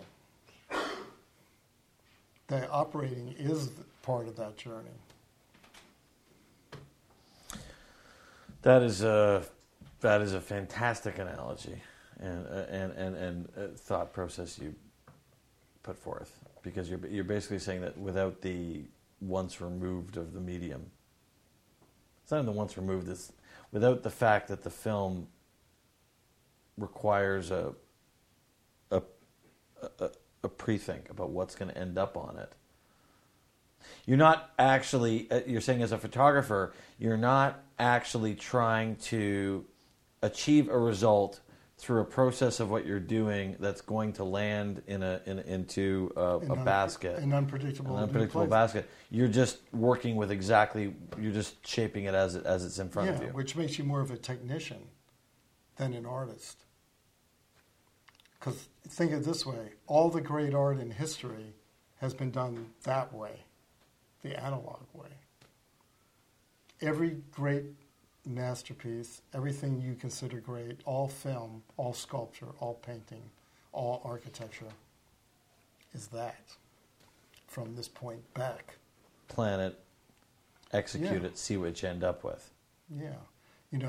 All the, I want to say magic, and I don't mean mysterious, I mean the magic of creativity, of the actual thought process, is that. Is a Rube Goldberg machine to a certain degree? I don't know. I think it's very concrete. I think the human creative process is a quantifiable process, if they could trace it. Our technology just isn't there. I'm sure if you could do brain scans and see which parts of brains light up when you're trying to solve something, just the way they've done with monks and meditation, which parts of the brain, are activated as a result of meditation, why wouldn't the creative process be the same? You could probably trace electrical signals, pathways that are the creative pathways. Why wouldn't you be able to? Why wouldn't you be able to? Just the same way you could trace proteins in bodies and, cells and what happens to, food that you eat. This is what we're doing now with science and nutrition and biochemistry as part of the cure of diseases. And, how do cells mutate and change into things? They can trace the pathways. Well, aren't thoughts like that too? I mean, what are thoughts? Now we're getting deep. Mm-hmm. So for 13, getting back into 13, you decide on this aesthetic with Ms. Hardwick, with Catherine. You decide that you're going to use these wide zooms. They weren't wide zooms. Oh, they felt, really? No, okay. They were zooms that would be the equivalent of... Oh, well, it's a 16 millimeter negative. Yeah. So let's say an 8 to 16 4 would be equal to like a 15 or 16 to 125 or something. See, so they're, good range of zooms, not extreme wide shots in people's faces. No. But good capability, a good range of zooms. I only basically used 2 zooms for the whole show. 2 cameras or 1? Basically 1 camera. Just you? Yeah, she had a friend of hers that tried to pick up things, but I was so in people's faces that camera couldn't really get very much. Crew, grip and lighting, crew, large, small? Very small. The biggest light we had was a 4K, which since I pushed the film, made it an 8K. And, you pushed everything one stop? Yeah. To make it more gritty. The sequence, I mean, there's actually some sequences with a lot of characters in this. Mm-hmm. They go to school. They walk around school. All everyone there was set, because the feeling of it is almost like you happen to follow them to school. Yeah. Well, what we did was, it's like Catherine and I planned out meticulously the angles we wanted to shoot in. We sat in that house. We sat in the schools. We made shot books of, angles where possible things could play. So even though it had a feeling of being free and it was just whatever that take was, it wasn't really like that. It was really planned out. It was planned out. They were given freedom within that plan. Like they could do what they wanted within that channel because that's where our light came from. And so if they stayed where they were supposed to, so to speak, unless they had a legitimate reason to do something else, then they were lit and taken care of and we could go from room to room and all this kind of stuff. And we spent... That house was decided upon at the last minute because both being architects, we knew the importance of that location. And we modified it. We put some French doors in and things like that and made it easier to light. And we shaped that house and specifically picked a floor plan that had a flow to it that we could use for this kind of movie. Which was so essential to the block because there are scenes where they're getting into fights in the main room, where somebody goes into the kitchen. Can flow with them. Can flow with them, and everything feels so... And then her bedroom kind of becomes the set within the set, where we open and where a lot of other action takes place. I mean, that movie was very well planned, and to the actors' credit, when they came on set, that camera started rolling. It didn't stop till the day was over. And everybody came out acting. Catherine really rehearsed them well. And, she would shoot scenes in her bedroom, video scenes. And when they came there, they knew what they were doing. Right. So along with you is, apologies, Tracy Ullman? No. No, it was what's her Evan name? Rachel Wood. Who plays the mother? Holly Hunter. Holly Hunter, sorry. And then Nikki Reed was the girl. I always get confused between Liv Ullman and Holly. Anyway, Holly Hunter, along with you, is probably one of the most experienced people on the set. Her performance just feels completely integrated with everyone else's. It's right there. Was she sort of really? Was there any nervous? I mean, we talked about the Michelle Pfeiffer lighting setup. Obviously, you weren't doing that here. Was she just right in there with the whole picture? I mean, yeah. I mean, I still try to keep Holly looking decent. You know what I mean? But within the world that she was. You know, this was a lower class income Yeah. household, you know, salon in the house type thing. And we wanted that grittiness, you know what I mean? But everybody was given the best light they could. You know, it wasn't like, oh, we're like this, so anything will do. It still wasn't like that. You know, people were angled to get the best light. And Catherine always said I had a ninja KinoFlow crew. You know, she'd say, okay, we're ready. And then somebody would sneak a light in, you know, to make the light better, you know, just hand hold it in there. But, you know, everything was done to make it look as good as possible, you know what I mean? Now, you know, a lot of films, of course, after this film took that look, like Hurt Locker and other films, you know. I always joke that Hurt Locker's like 13 in Baghdad. Right? I mean, if you look at it... I never thought about that, actually. If you look at it, it's the same thing, right? They do the same... It's the same thing, you know. But I'm just trying to say that film provided a template for films that followed. You know, it became a reference film. Now, I don't know if they looked at that film or not, but I can't imagine they didn't. Right. Maybe they did, maybe they didn't. But if I were them, I would have. Well, we're going to get Catherine Bigelow over here and just find out about that. Yeah. We're going to find out. No, in all sincerity. No, it's a great... But again, what amazed me about it was that when I think about the movie in hindsight, before watching it again, I thought, oh, it's psychedelic. It's got this energy to it. Most of that is the motion of the camera. Yeah, it's not, again... It's not the lighting. No, it's expressionism. Right. You know, this is now it's a realistic expressionism. When they go in front of those sprinklers... Yep. That was pre-planned, but that's what it was, you know. Again, we had hardly any resources, you know. We had a balloon light. We're in a park in Culver City somewhere, I think. I don't know. And we're on a berm. I asked to find a berm. I put some lights on the other side of the berm to backlight the water. And I said, well, we got to get some sprinklers. And that was a big deal, you know, getting sprinklers and water out there.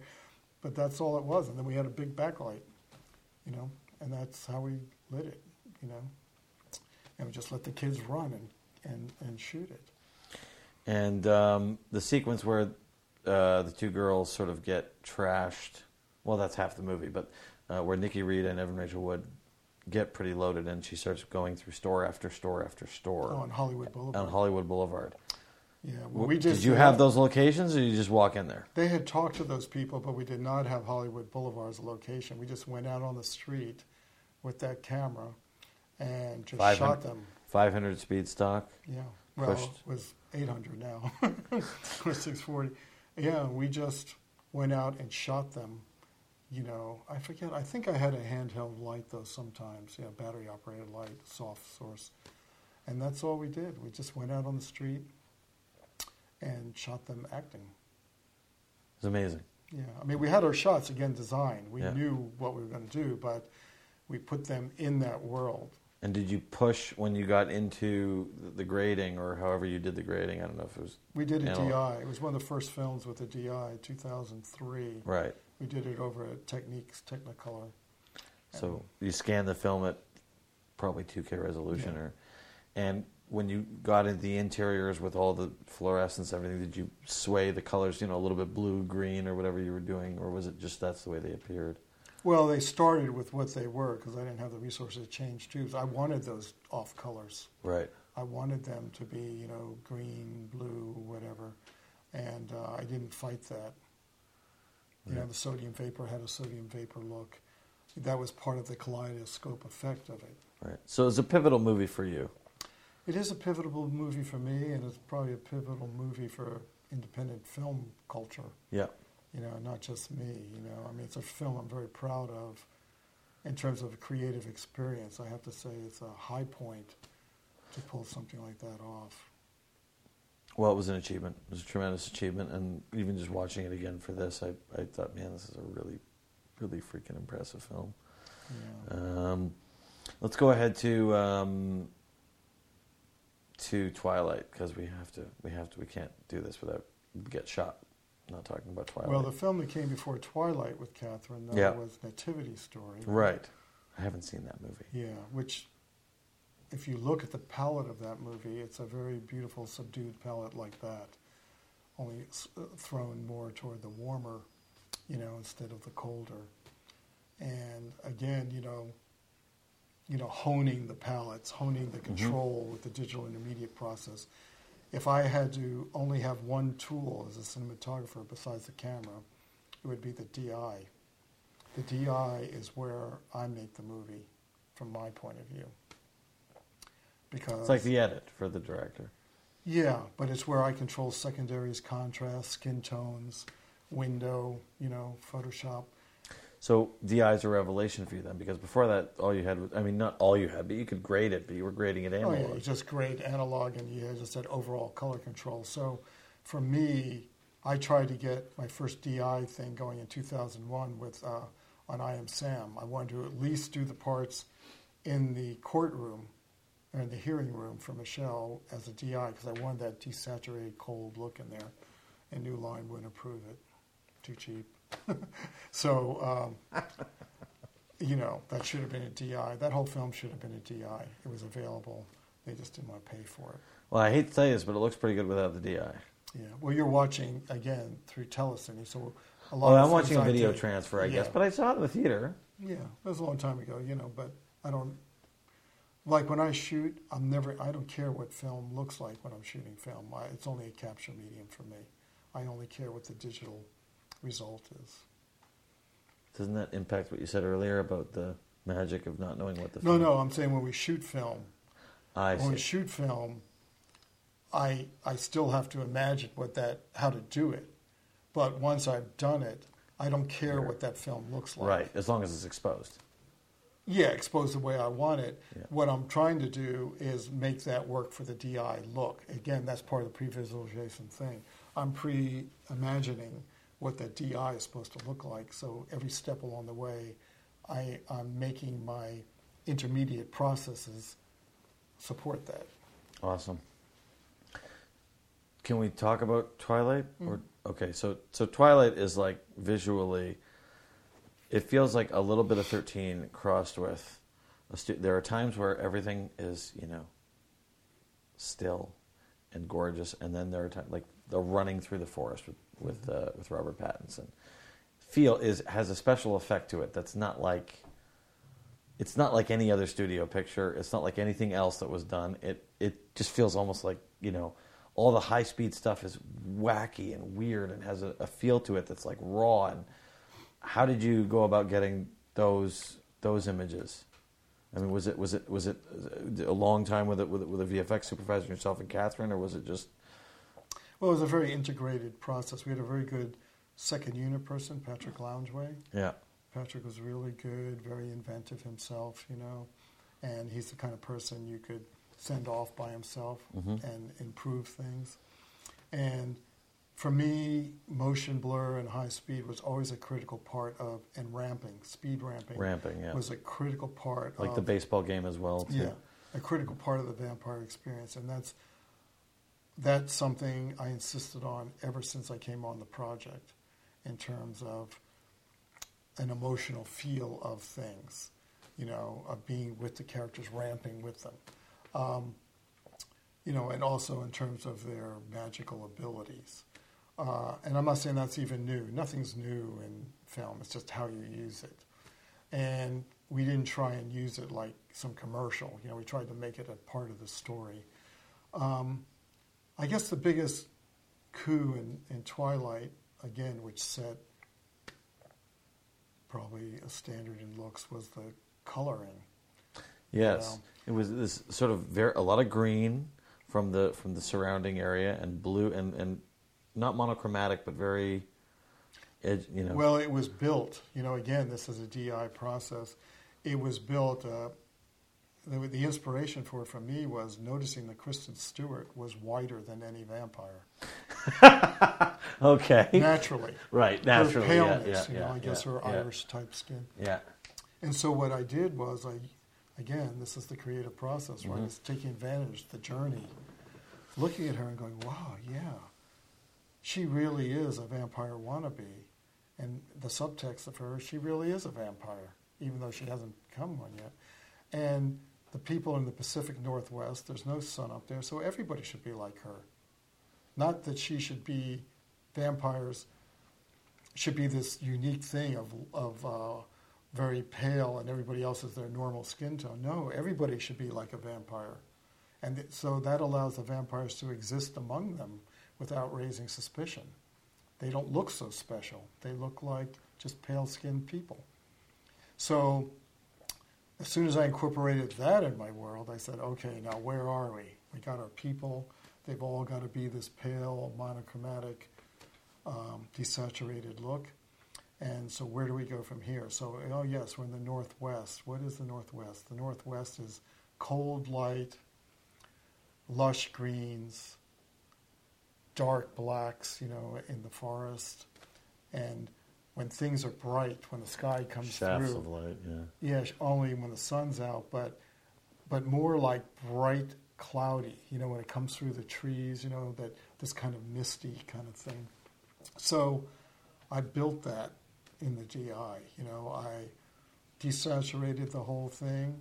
I crushed the blacks down to a really good black level, still independent of the skin tones. Then I pushed the whites extreme so that they would glow, and then I brought the greens back. So you don't get the desaturated green, but the greens became alive. They became an element, especially since these are supposed to be vegetarian ones. Right. So the green, the foliage, the plant life they become part of the plant life. It's living. And then I just cooled the whole thing off for the, cool climate, and that became the twilight look. And then I incorporated that right away into the dailies.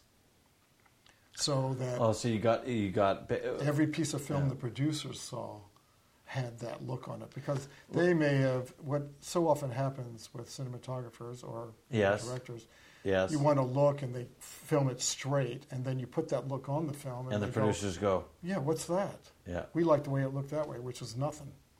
So since we're not dealing with reality, especially in a film like this, the coup for me was getting that look right off the bat. So every day they looked at that film, they saw it that way, and then they became part of that world too. So the producers, supported that instead of fighting it. It's interesting you say this. So you're saying it really often happens that a photographer will have in the back of his mind, I'm going to pull this magic trick through the DI, and I'm exposing it this way and that way, and I'm getting it, but I know I'm going to do that with it. Then they go to do that with it, and because the studio and the producers, everybody have been staring at whatever their idea of the movie is, they can't handle the style. They can't envision the style. Because they're not the creative entities. They're the marketing entities and the producers. So they all have their own ideas, which have nothing to do necessarily with the movie. Like they could say, well, my house is white. What's wrong with having it white? Or, I like a lot of color in people's faces. What's wrong with that? Well, yeah, but as an artist for this movie, that's not the way it should be. Okay. So outside of the DI and the look and that which was so specific for Twilight, with the camera, with the compositions, with what you were doing, what did you and Catherine want to do that was, it's not 13. This is a different movie. Right. What so did you we want? wanted to do was we wanted to have that subjective feeling again. Catherine is very much her propensity, I should say, is very much floating in there, being with the actors. That's her feeling about things. If you look at all her films from 13 to Lords of Dogtown, to even Nativity Story, there's parts of the Nativity Story becomes more formal. Because there's a certain living energy that young people have. And if you just, formalize it and lock cameras off and be on the dolly all the time, it puts a lot of weight on them for acting, a lot of responsibility to make their characters live, where the camera is totally capable of helping them by being more with them and bringing the audience into their world. And that's where Catherine comes from with that. And so we use the camera. A lot of Twilight is handheld. Even if it's steady, it's still handheld. And, so you feel like the film is alive. And because in the end, that first Twilight is a love story. It's not trying to get the 15 to 25-year-old male audience in there with some kind of forced action sequences. No.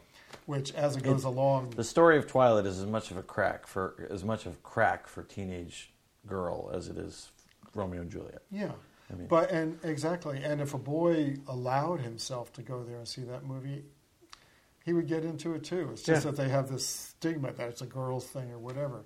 And of course, that's the job of the marketing people, is to get the boys in. But I'm sure a lot of the men came with the women, but they just can't bring themselves to say, hey, I kind of enjoyed that. It's just men have a hard time being truthful.